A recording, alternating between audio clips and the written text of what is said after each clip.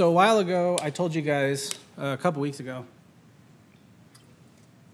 I told you guys about how when you're church planting, they make you write up all this different stuff that you're never going to use. And one of those things is called a discipleship pathway, like a lot of churches have these. It's called a discipleship pathway. And so I wrote up some big elaborate thing so that we could fundraise and people would give me money. And then we never talked about it again. And then a few months ago, whatever it was, I was thinking about discipleship pathway, and boy, I was like, man, this thing is really complicated, and I thought a better one, and it came out of some text we were reading, is just the idea of our discipleship pathway here at the porch now. This is what I'm going to tell you. It's just breathing. You breathe in the gospel, and then you breathe out the gospel. Take the gospel in, send the gospel out. Gospel in, gospel out. And so how do we take the gospel in? How do we breathe in gospel truth? Well, we do it through a few ways. We do it through sermons. Sunday morning, we sit together and we read random 2,500-year-old or 2,700-year-old books. We talk about stuff on Wednesday nights. We do Bible study. We're doing our Why There Is No God book. But just individually, you spend time reading the Bible. You spend time corporately with each other, worshiping. We spend time together. That's a huge way to take the gospel in, is to sit with somebody else and you talk about your life, and then they preach gospel. We speak the gospel to each other, right? By being a part of a church, we're giving each other permission to have the other person speak the gospel into our lives. So we do that. We sing songs, we listen to music, all that stuff. We take the gospel in. There's more than that, but you get the idea, right? We're taking the gospel in. But then at the same time, we breathe the gospel out. And you guys know, because I say it every week, I joke around how I'm going to beat you to death with Pabst, but that's what we're doing, right? We have the Pabst Blue Ribbon Pathway. By the way, I was just looking, I forgot we had those over there. There's like magnets for the fridge and stickers for your water bottle. I'll give $500 to anybody that gets a Pabst Blue Ribbon tattoo. Has to be neck or higher. There was a place, this is completely nothing to do with anything, but there was a place here in the city that did that once when I was in high school. If anybody gets a tattoo of our logo, you get a free burrito every day. And then they didn't think about, this is in Indianapolis, and everybody here just gets tattoos for nothing, and a bunch of people got it. And the lady did the math and was like, I'm on the hook for $6 million worth of burritos if all these people live till 80. So they canceled it pretty quick, but anyway. So that's what we'll do. Pabst Blue Ribbon, I'll give you a free burrito. But what we do is it's pray for somebody, ask them about their lives. We bless them in ways nobody else would. We share our own story. We talk about the way that we came to know the King. And then we talk about the gospel, right? We teach the gospel. I should probably hammer that down, which one those. Is it talk about or teach? What is it? They both kind of work, right? I think I go back and forth. But here's the question. As John stands up here every week and says, Pabst Blue Ribbon, Pabst Blue Ribbon. You're like, I heard about this already. And then I go, Pabst Blue Ribbon. The question is, what's our motivation? What's our motivation for doing this? Right? A new neighbor moves into your building or whatever. So you spark up a conversation. And at some point, you kind of become friendly, and the opportunity to talk about something with faith comes up. And your strongest instinct is going to be, I'm just going to let this be. I'm not going to jump into this conversation of faith. I'm not going to ask more questions. This could go really bad. Or maybe the opportunity comes up for you to bless them in ways nobody else would. Let me help you with that in a way that no neighbor would ever offer to help, right? Not just like, here's a bowl of sugar, but something deep. And your instinct is going to be, let's not do this. This is going too deep. This is going to be awkward. This is going to be weird. So in that moment, when you have a decision to make, am I going to Pabst Blue Ribbon, and if with no context, by the way, this sounds really weird, or am I going to just kind of let this be and be a normal San Francisco neighbor just like everybody else? What's your motivation going to be in those moments? What is it that's going to push us from to let me tell you about my faith. Let me help you with that. Let me ask you a question about what you believe. And I'll say this, under no circumstances, it will never really work if your motivation in that moment is guilt. Guilt is a terrible motivator for our Pabst Blue Ribbon, breathe out the gospel pathway, for a lot of reasons. But at the basic reason, guilt only works short term. Guilt is never a long-term motivator. It might work for a week or two. It might work once or twice, but it won't produce 50-plus years of serving the Lord in San Francisco. We need something stronger than guilt, right? Guilt is like those command hooks. You guys know command hooks, okay, with the double-sided tape. And they stick on for a little bit, but eventually whatever you hang that thing on is going to fall off the wall. There's no archaeologists in 500 years who are going to dig up our civilization and go, look at all these command hooks everywhere with the double-sided tape, right? We need something more permanent, right? Like you guys know I've been doing stuff in my new office area. We've been moving everything in our house. And I had to put up some hooks, and so I drilled them into the wall. That's a little bit more permanent. So my question is, what's the more permanent, deeper motivation, right? What's something that will have a deeper impact on the way that we engage in this Pabst Blue Ribbon stuff together? And that's what we're going to talk about today. We're still in Ezekiel. I want to give you a quick recap. So chapters, what would that be, 8, 9, 10, and 11, are all one vision. So Ezekiel is sitting at his mud hut by the Kibar Canal in a suburb of Babylon. And the elders are there. And they're asking all sorts of questions of Ezekiel. This was last week's sermon. And he has this vision. And in the vision, he's transported to the temple. And he sees the throne chariot from chapter 1. And in this temple vision, the first thing he sees, God takes him all over the temple and says, look at what that guy's doing, look at what that guy's doing, look at what these women are doing, and those guys and these leaders. And what all of it was idolatry. There was this, on one part of the temple, they were worshiping the gods of the Egyptians, because they were like, in this war between Egypt and Babylon, maybe Egypt will win. We want to be on those gods' side. But on the other side of the temple, they were worshiping the gods of Babylon. Maybe they're going to win. So we're kind of hedging our bets, right? So they're all over. And God says, I hate this. I hate what's happening here. I don't just not like it, I hate it.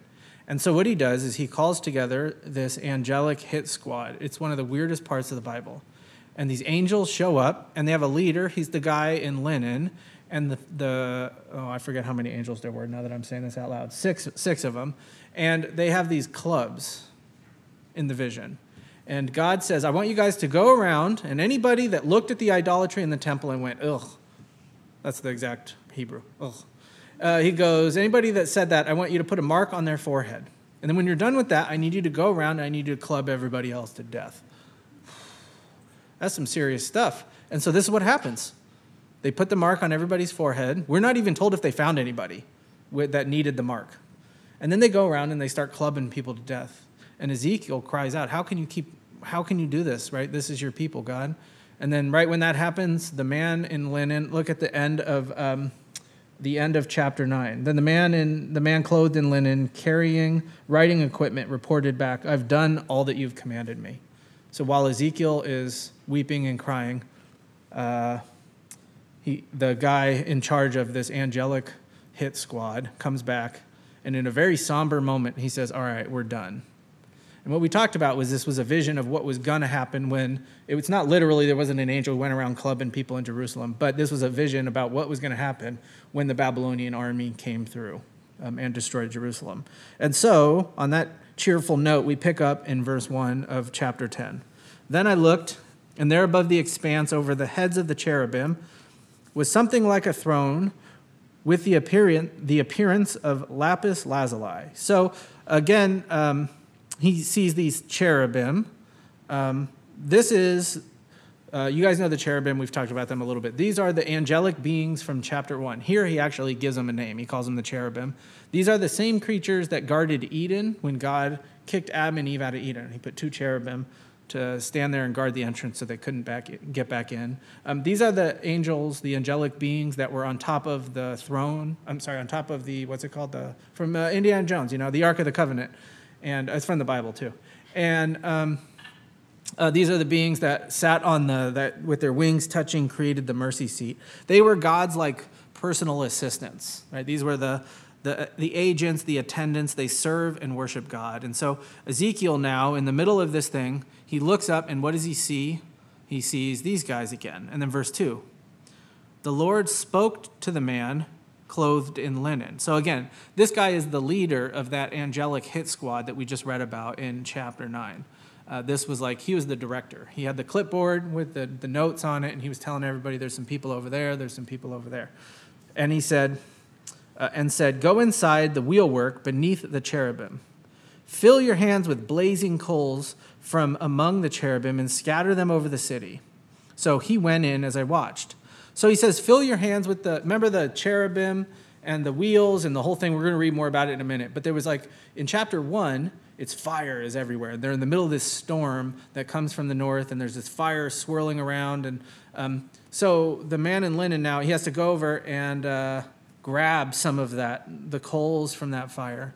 And when you hear about coals and fire in the Old Testament, you're supposed to think of something right away. And that something it's an image of judgment. We remember this from Sodom and Gomorrah, right? From in the book of Genesis, where God called down, the angels sent down fire and brimstone, the whole thing, right? This is kind of the image you're supposed to think of. God is, and these angels, what they're doing here is judging. Now, verse 3.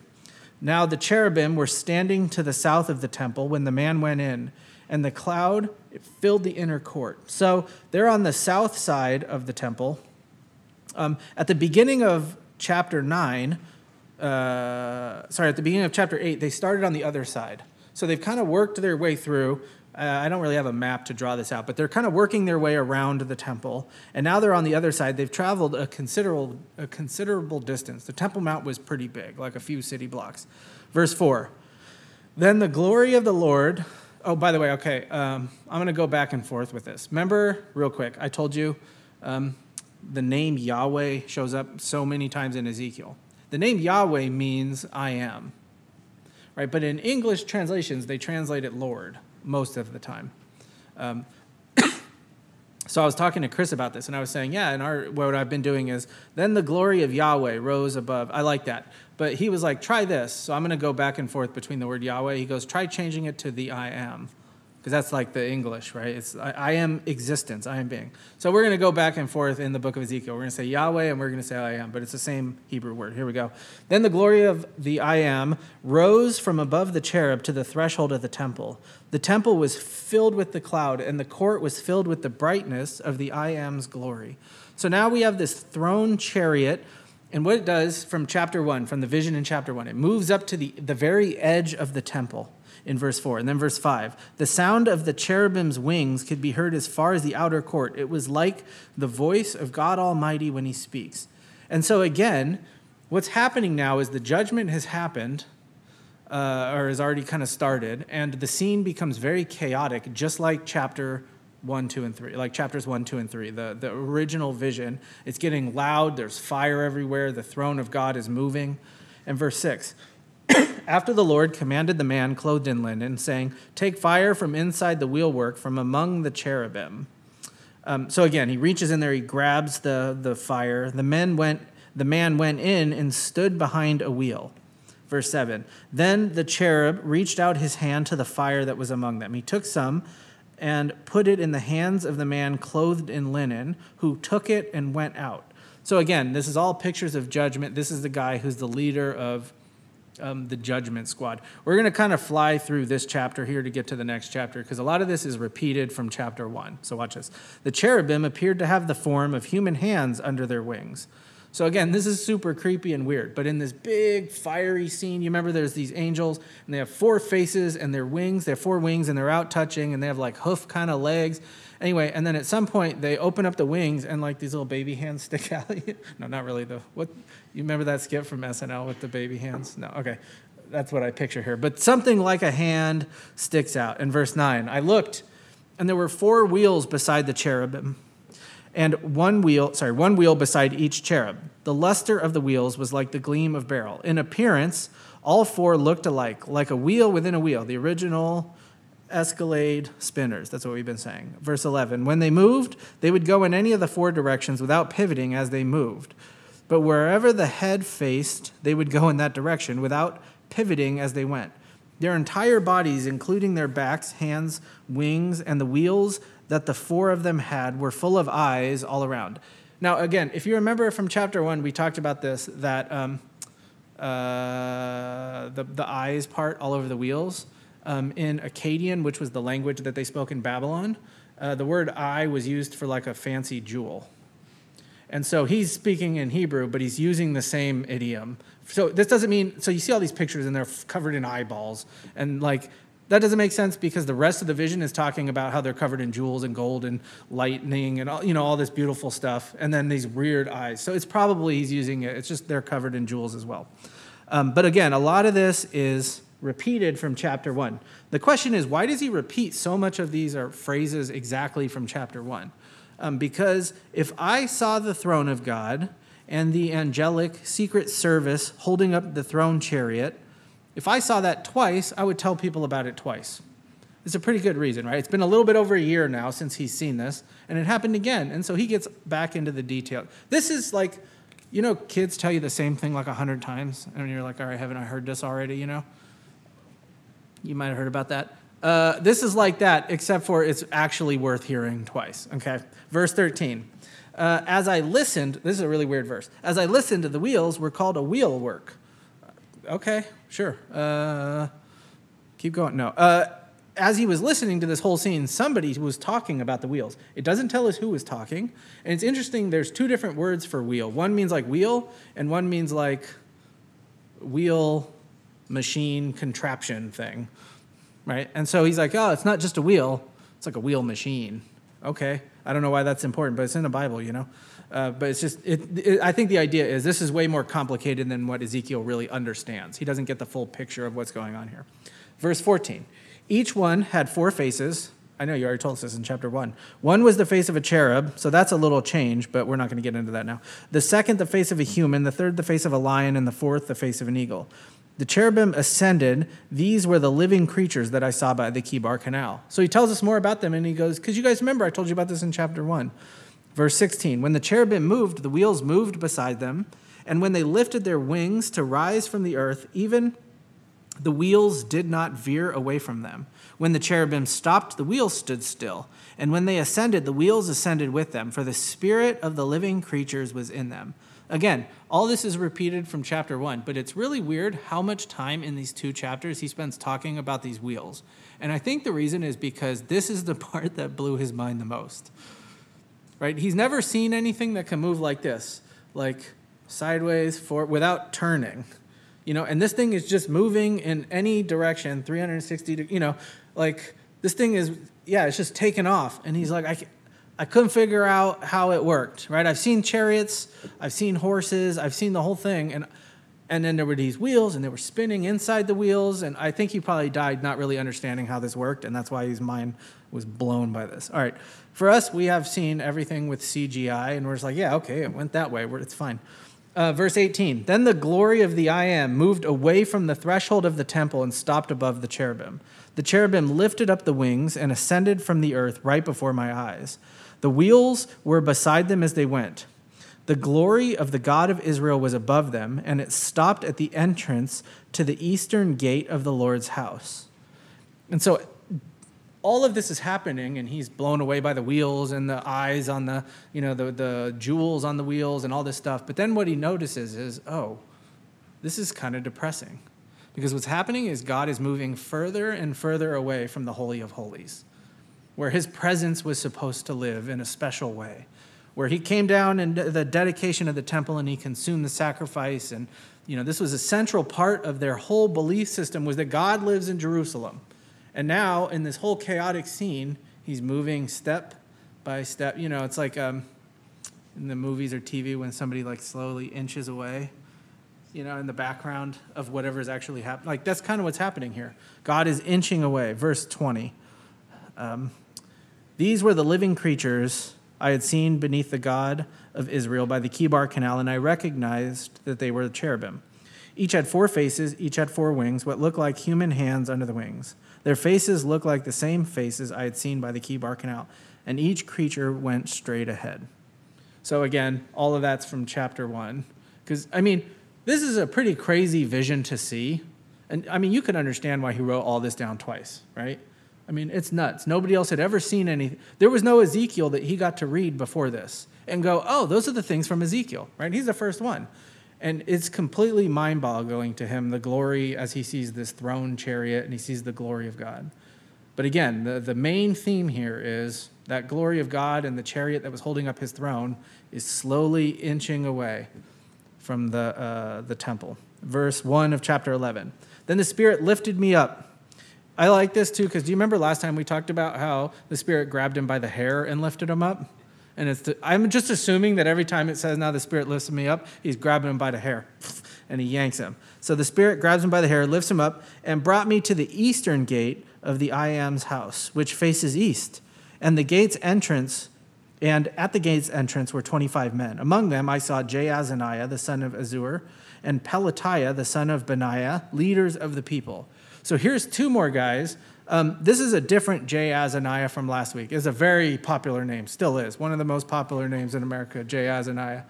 And if anybody needs baby names, right, here you go. No, these are leaders. We don't know a lot about them except that their name shows up here. Again, not a great way to get your name in the Bible, by the way, as the idolatrous, evil leaders of the people of God. And the Lord said to me, Son of man, these are the men who plot evil and give wicked advice in this city. So the only thing we know about these guys from all of history is that God himself says these guys suck. Ooh, that's rough. What is it that they said that lead the people away? This is what he says. They're giving wicked advice. What are they doing? Verse 3. What's the wicked advice? They're saying, isn't the time near to build houses? Isn't the time near to build houses?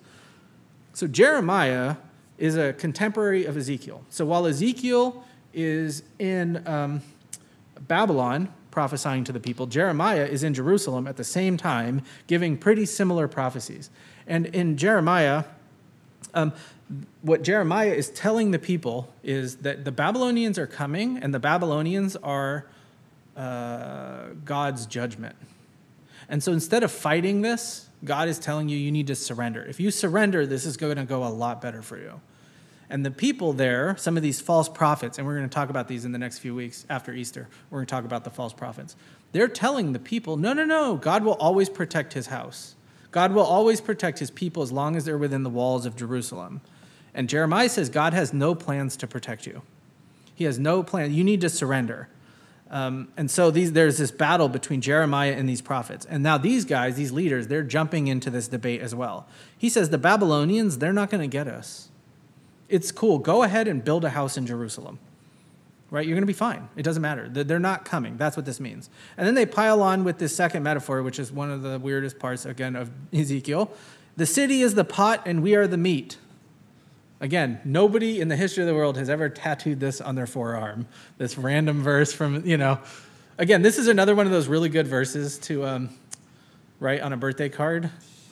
And then see if the person actually looks at the verse, because they'll definitely come back to you. What do you mean the meat? Right? Okay, here's what's going on. We eat meat every day. I had salami for lunch. It was delicious. You know what I'm going to have for dinner? Probably more meat. And maybe sometimes I like to take one animal, and then I like to take the dead body of another animal and put them together and eat it that way. Bacon cheeseburger, right? That was one of my favorite memes back in the day. It was a pig laying down with a cow, and it said, best friends forever. And then the next panel was a bacon cheeseburger. Yeah. Right? So we eat a lot of meat. We were meat eaters, In the ancient world, meat was very valuable, and it was not eaten every day. It was special. And so this saying means we're valuable.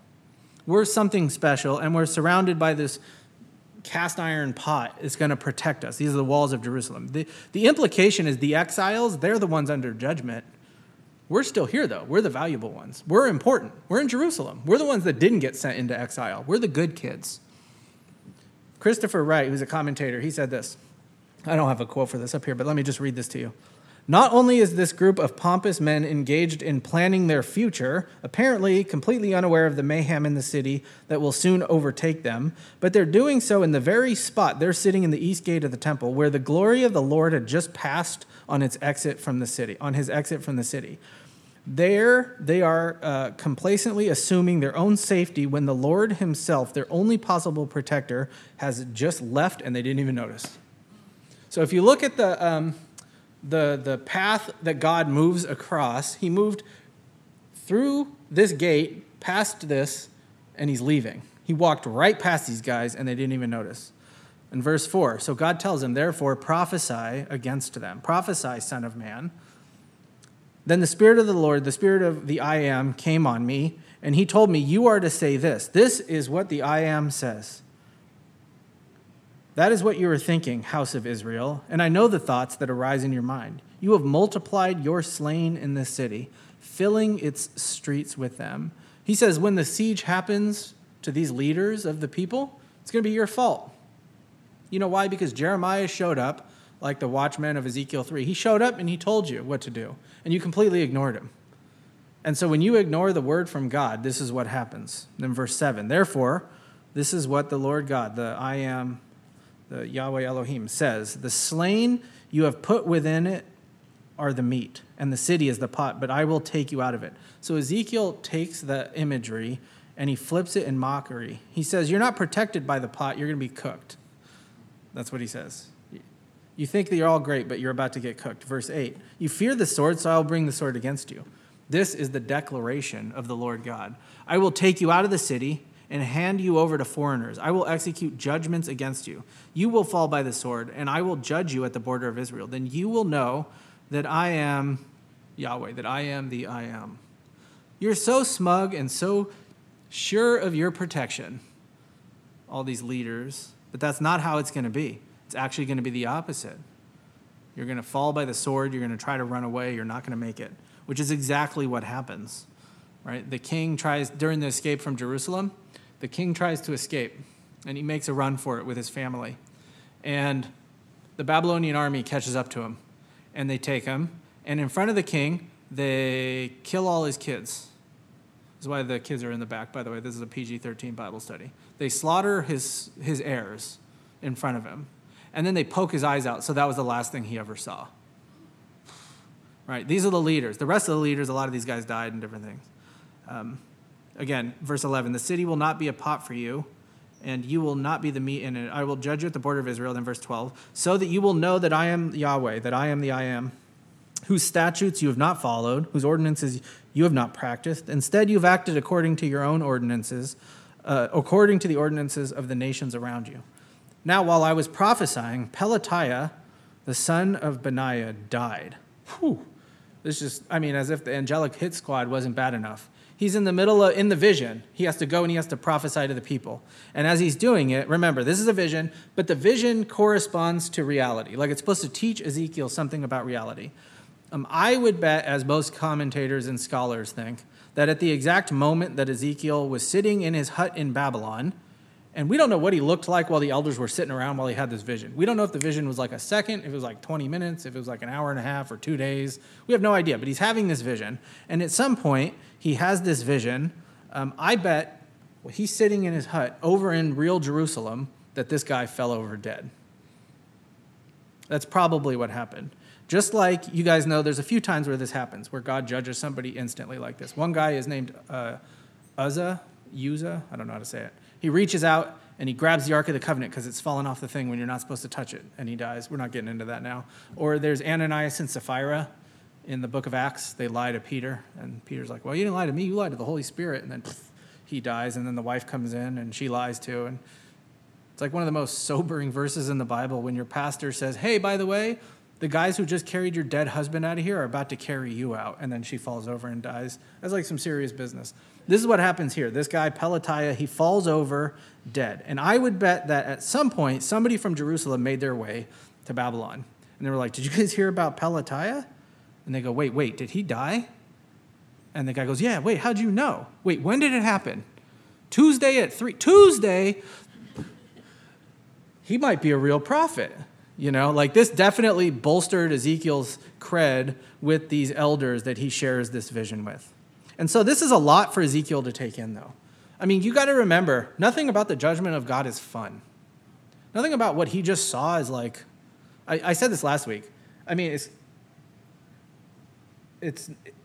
interesting if it was a movie and it was fake, but this is a real vision that happened with a real guy. And the idea of like these Bible ninjas killing people is actually terrifying because these are God's Bible ninjas and they're going around and they're killing people. And so this is a lot for Ezekiel to take in. He watches this hit squad. He watches Pelatiah. I guess I'm betting he knew Pelatiah because he names him by name. And remember, Ezekiel was training to be a priest. So maybe this was somebody who was part of his priest training. We have no idea who this guy was, but naming him, I bet he knew who he was. And so he's watching this guy die. And he's giving this message about the coming destruction of Jerusalem. And so he says, then I fell face down, and I cried out loudly, "O Yahweh God, O I am, you are bringing the remnant of Israel to an end." This is the most important verse in the whole text. And let me tell you why. As more time passed in exile for the people taken in those first, remember there were 3 total waves of exile. At this point, though, only 2 of them had happened. And so for all the people in those first 2 waves of exile, they probably lived with less and less hope that they would ever go back to Jerusalem, that God would ever help them out, that they were ever going to be made right with God. And they looked at Jerusalem and thought, well, at least not all of us were taken captive. At least Jerusalem is still there. It's like when one of my favorite Giants gets traded. It happens all the time, or leaves the team. And then that year, like, I don't know, this year, who saw the game today? Oh, can we score a run? Come on, people. But anyway, when the team stinks like they do right now, at least I can watch my favorite player on a good team and go, well, even though my team stinks, I have some hope from watching him. I can get some joy from watching him. This is what the people in exile are doing. They're like, look, my team stinks. We can't get a run off of the Yankees, you know what I mean? But at least over there, my favorite players from back in the day, they're doing well. Our hope is not here. Our hope is over there. That's what's going on here. They were losing hope for themselves, but no hope for them, right? It doesn't mean they had no hope at all. They thought God was going to bring about the promised Messiah, this coming king who was going to restore Israel and do all this stuff. They thought that was still going to happen. It was just going to happen over there. And so thank goodness that God didn't destroy all of us. But do you see the problem with that? All these prophecies are about what? The fall of Jerusalem. About God throwing down his hammer of judgment and wiping out the city completely. And so you can see Ezekiel's dilemma. How are you going to fulfill your promises then? That's what he's asking God. We're over here in exile. You're going to destroy them. I don't see any possible way that you can be faithful to your promise to Adam and Eve, to Abraham, to David, to Moses, to Judah, to all, that you said you were going to bring the Messiah. How are you going to do it if you kill us all, right? Or you send us all into exile. And then verse 14, the word of the I am came to me again. So now a new prophecy to answer Ezekiel's question. How can he be faithful to these promises if he leaves Jerusalem and destroys it? Now I want to just a quick sidebar on questioning God. We're going to talk about this more next week. We're going to talk about faith and doubt, and we're doing Doubting Thomas for Easter. I've never taught Doubting Thomas, so we're going to get into it. Let me give you 2 examples, though. There's a difference between saying, I have no idea what you're up to, I have no idea how this is going to work, and there's no way this is going to work. Saying those 2 things to God. One example is Mary. Angel comes to her. Hey, Mary, you're going to get pregnant and have a kid and everything. She goes, I don't know, Angel, if you took sex ed, but I don't think that's how it works. How's this going to work? And the angel tells her what was going to happen. And she goes, oh, okay, great, I'm in. And then there's Sarai at that point. I don't think she was Sarah yet. Right? Angel of the Lord comes, tells Abraham, you're going to have a kid. You know what she says? No.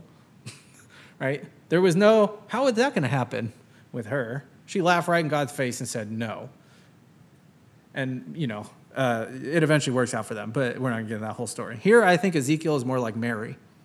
I think his question is not, God, what are you doing? It's never going to work. I think his question is, God, what are you doing? How is this going to work? I don't understand how you can be faithful to your promises if we're in exile. He legitimately had no idea. He thought those were the people. We put all our hope in that there's still some people in Jerusalem. So if you destroy them all, what's left? How is this going to happen? Verse 15, Son of man, he tells him what happened. Your own relatives, those who have the right to redeem your property along with the entire house of Israel, all of them are those to whom the residents of Jerusalem have said, you are far from the Lord, from the I am. This land has been given to us as a possession. So he tells them, look, this is what happened. When you got taken into exile back home, it was like a finders keepers sort of situation with the people back there. The exiles were taken away in those first 2 rounds, and the people that were taken away in those first 2 rounds were like the upper class folks. These were the leaders. These were the rich people. So you can imagine what would happen in any city if all of a sudden all the rich people had to leave. Who gets to live in a rich guy's house? Who gets to drive the rich guy's car? And so when they left, all the people that were still in Jerusalem started divvying up their stuff. And the way that they did it was very arrogant. They said, well, God is judging those people. Or like we read last week, well, Yahweh's dead. He doesn't even care anymore, so we can do whatever we want. Either way, I'm still here and God still loves me. I'm the good guy. I'm the one that didn't get taken into exile. So I'm going to live in his house. I'm going to drive the Mercedes. I'm going to watch his TV. Right? In a way, they had written off the exiles. We're the remnant. We're the good ones. They're the ones that are over there on a timeout. But that's not the way God saw it. Verse 16, therefore say, this is what the I Am says. Though I sent them far away among the nations and scattered them among the countries, yet for a little while I have been a sanctuary for them in the countries where they have gone. Wait, what? This is a complete reversal of everything these exiles thought. The word sanctuary here has kind of a double layer of meaning. Usually it means like the sanctuary, like the tabernacle, the temple, whatever. Here, though, it means that, but it also means protection. As in like I'm running to somewhere I can be safe in a sanctuary. And so God says, you think I'm on the team with the people in Jerusalem, but I'm not. I'm leaving. Meanwhile, you're over here. I'm with you guys. I'm by the Kibar Canal. That's why you saw my presence over there. I've been a sanctuary for the exiles. When I was doing the foster care training stuff, we learned about time-ins. Do you know what a time-in is? You know what a time-out is? Yeah, we all know about time-outs. Let me tell you, I'm the world champion of having time-outs in life.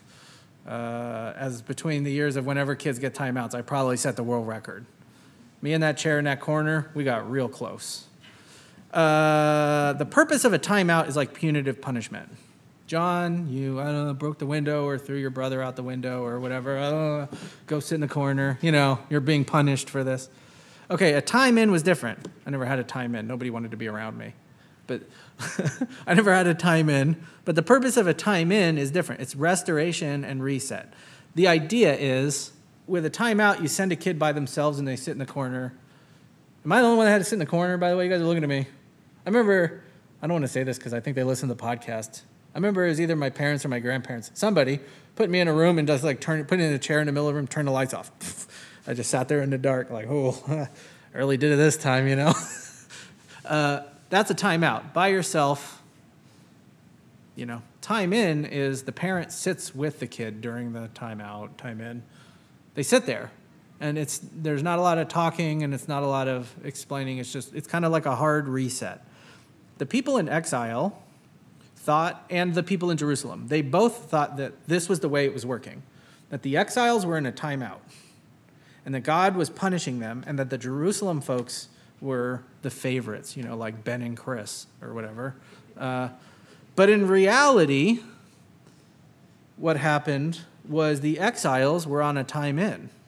God was sitting at the Kibar Canal next to them on the bed, saying, yeah, you're in trouble, but I'm right here with you. The Jerusalem folks, they weren't the favorites. They were the kid that was getting kicked out of the family. Right? They were the kid that was getting shunned. Amish style. Wait, is that the Amish? You know what I mean? No, it's not the Amish, is it? One of those cults, not Amish, they're not a cult, but one of those cults that shuns people. God was like, that's kind of what we're doing here. We're writing you off. And so the next thing God says is, the good news is, time-ins, they don't last forever. You don't sit in a time-in until you're 18. Therefore, verse 17, therefore say, this is what Yahweh says, I will gather you from the peoples and assemble you from the countries where you've been scattered, and I will give you the land of Israel. So in Jeremiah 29, do I have a slide for that? Yeah, click one forward. There's this promise, for thus says the Lord, when 70 years are completed for Babylon, I will visit you and I will fulfill my promise to bring you back to this place. So through Jeremiah, the contemporary, God tells him, this is not going to last forever. And in the book of Ezra and Nehemiah, this is exactly what we see. The people come back.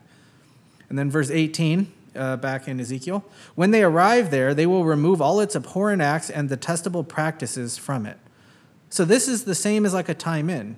Sometimes kids get all wild and worked up and they need a reset. And so they sit with mom and dad for a few minutes and they calm their bodies down, and they come out of it, and their bodies are regulated. I've never seen this, but I've read about it. Just kidding. This is what God did with his people spiritually. He sat with his kids, and he did that thing that I do, where it's like, take a breath. Let's do it together. You know? And when they get back, everything is reset. And that's what happened. The people got back, but they weren't perfect. But they did come back with a new attitude and a new commitment to the covenant with God. In Ezra and Nehemiah, they come back and they rebuild the temple and the city walls, and we read about how they celebrate Passover again. And then one of my favorite parts of Scripture is Nehemiah 8:8. They read from the book, from the law of God clearly, and they gave sense so that the people understood the reading. This is what we do every Sunday. They read from the book, and somebody explained it, and the people went home and said, I'm going to try to do that. This was not what happened before the exile. But they came back from exile like this. And then synagogues popped up during this time where they said, we need to get together even when we're not near the temple. We need to have church kind of. And then the Pharisees popped up during this time. And we think of Pharisees and we think of, Pharisees. Those are the bad guys. But they started as a spiritual renewal movement. Hey, we want to make sure the exile never happens again. And they went a little too far, I think, with a lot of what they did. But it goes deeper. It gets even better. Verse 19, I will give them integrity of heart and put a new spirit within them. I will remove their heart of stone from their bodies and give them a heart of flesh, so that they will follow my statutes, keep my ordinances, and practice them. They will be my people, and I will be their God. This is something we're going to talk about a lot more when we get into later parts of Ezekiel. It's called the New Covenant. And what God says is, you have this covenant with Moses, but I'm going to give you a better covenant than the one we did with Moses. And one of the big differences, I'm going to give you a new heart. Because the heart you have now isn't capable of keeping the covenant. That's kind of the whole point, is to show you how bad your heart is. But when the people come back, God says, my relationship with you is going to be deeper. It's going to change. This is all foreshadowing the coming of the work of Jesus. But not everybody's going to want in on this deal, verse 21. But for those whose hearts pursue their desire for abhorrent acts and detestable practices. So this is all that idolatrous stuff we read about the last few weeks. I will bring their conduct down on their own heads. This is the declaration of the I am. So this is that, again, he's saying these folks in Jerusalem have it all backwards. And just like I'm promising this new heart and this new deal for you exiles, I'm promising judgment for the people in Jerusalem.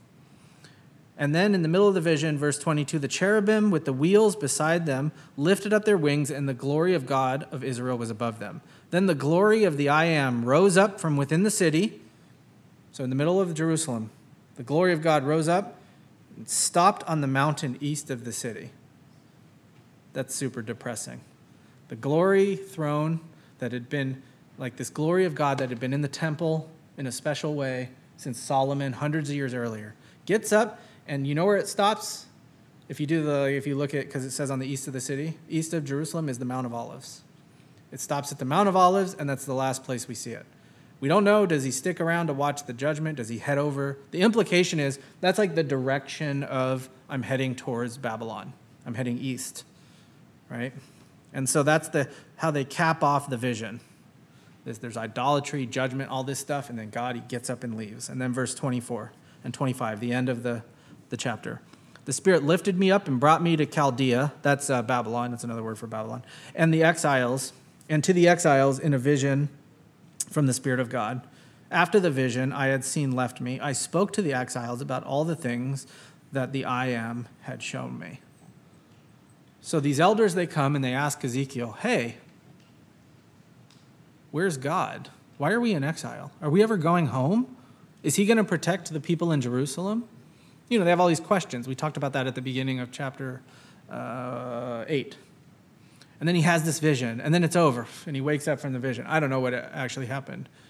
He goes, all right, guys, I've got an answer, and you're not going to like it. And he recaps the whole scene for these elders as they sit there. And then next week, we're going to talk more about Israel and the leaders and that sort of stuff. But the big point of these 4 chapters is this, that the exiles and the Jerusalem folks, these Jerusalemites, they made a few assumptions. And like I said, they assumed that the people in Jerusalem were God's favorites, and the people in exile were the ones being punished. They assumed that the people in Jerusalem were the remnant that God was going to use to bring about his promises.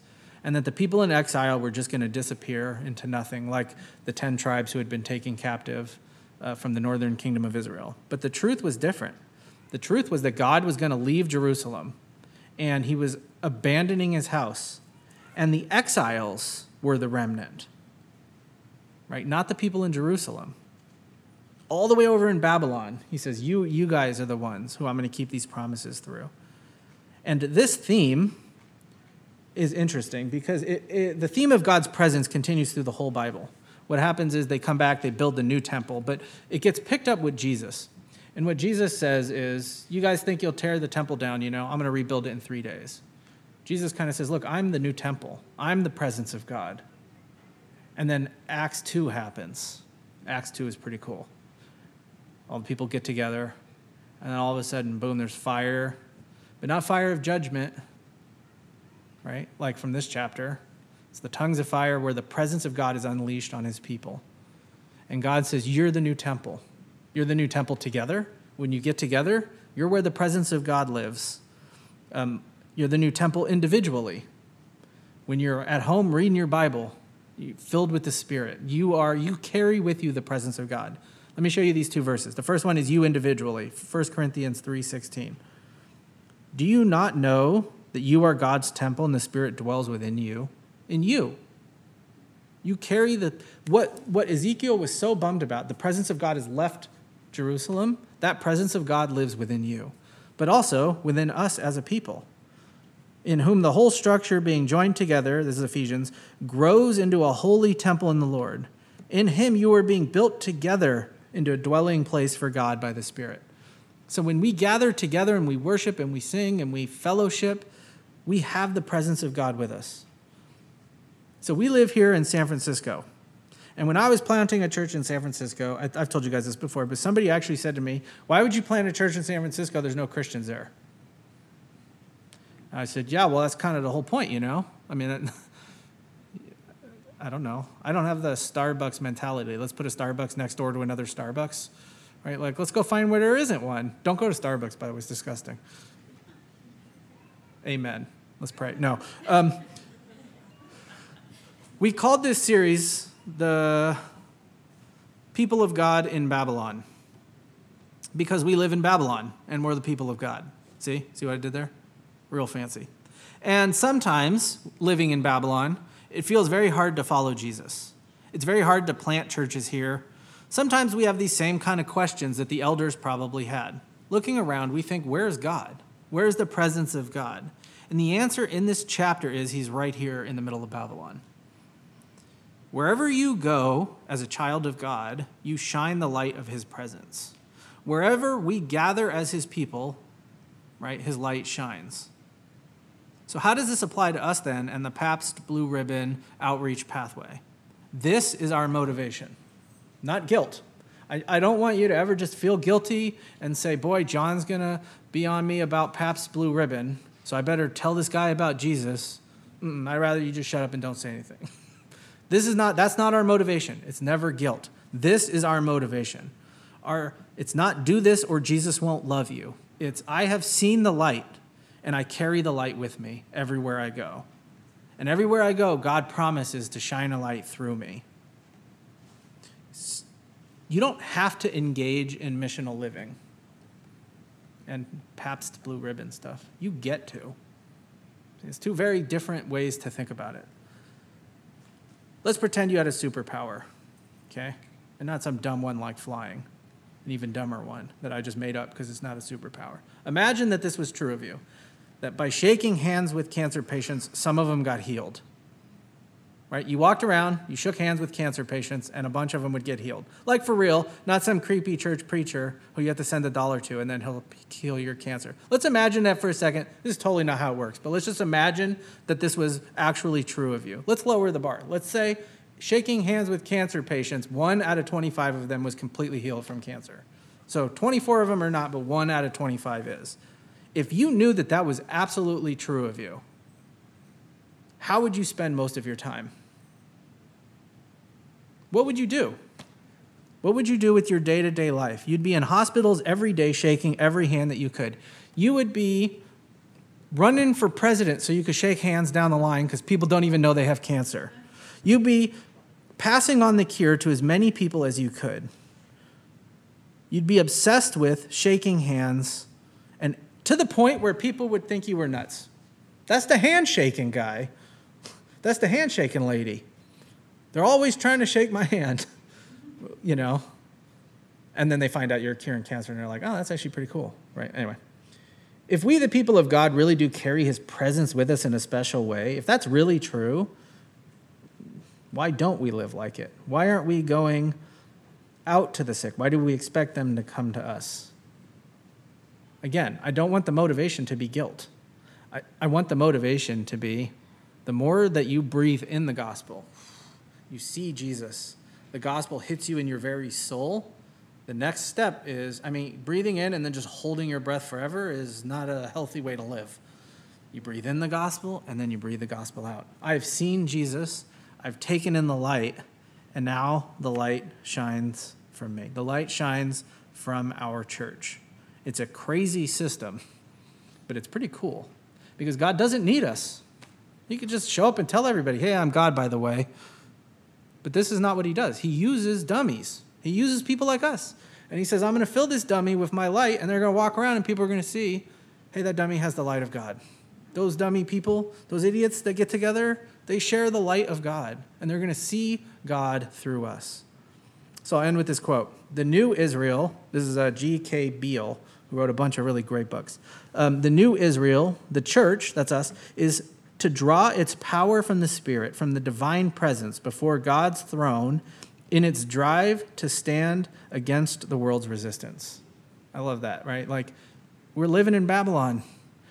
We're living in the middle of darkness, and we need to be a bright light. But the only way to do that is to first engage, to breathe in the gospel. Take that light in so that then we can breathe it out. Amen? All right, let's pray.